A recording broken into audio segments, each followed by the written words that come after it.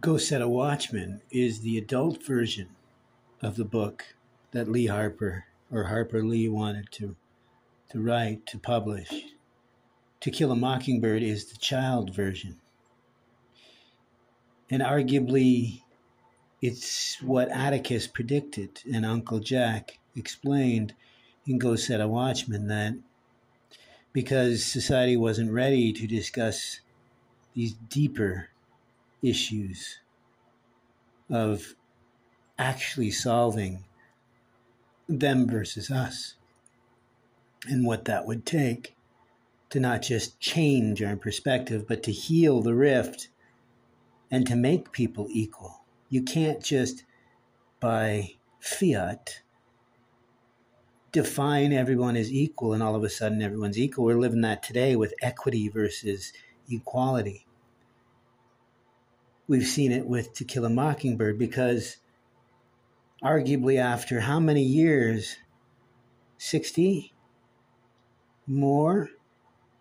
That it's been in our conscious.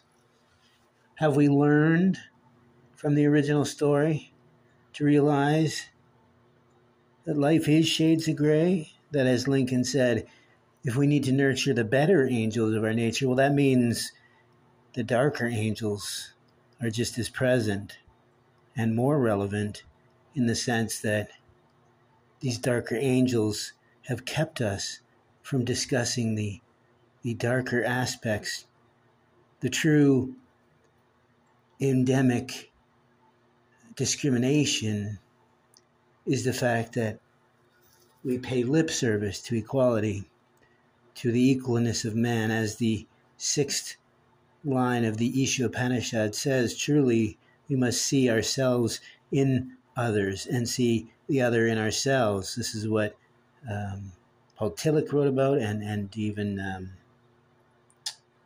Martin Buber's I and Thou, that the only disconnect that we have is seeing the differences in each other rather than our similarities. And this I'm reminded of because rather than challenge these uncomfortable truths, and in this case, just uncomfortable truths that lie within the book, the story, that we won't even challenge, even discuss, never mind what we have proclaimed to have learned from the previous version of the story, To Kill a Mockingbird, we never did learn the lessons, did we? Because we're supposed to challenge these ignorances, these hesitations, these unnatural reactions to a natural experience. To truly be a human being, we must admit that it's a struggle to remain separate from the animal that we can be, to truly be the human being. As in more than one language on the planet, they see there's a person who walks about being a human doing, but then there is truly a special individual, one that walks about and truly is a being, a human being.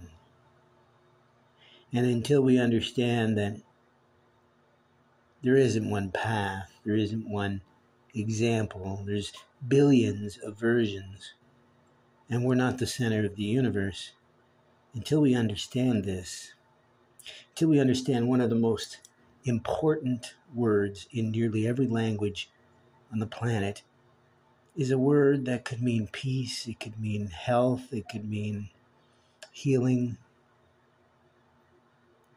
It's a shared truth that we often overlook, that we really truly are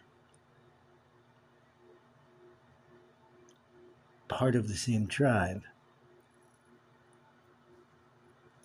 But because of our ignorance, because of our fear,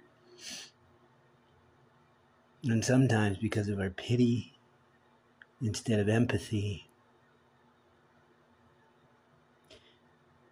we dehumanize others, and in the process, we dehumanize ourselves.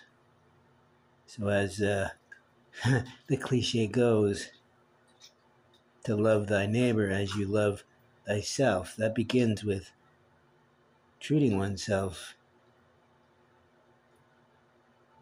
better, not just expecting more, but also understanding where we fail. Because God has his own hell, and it's love for man.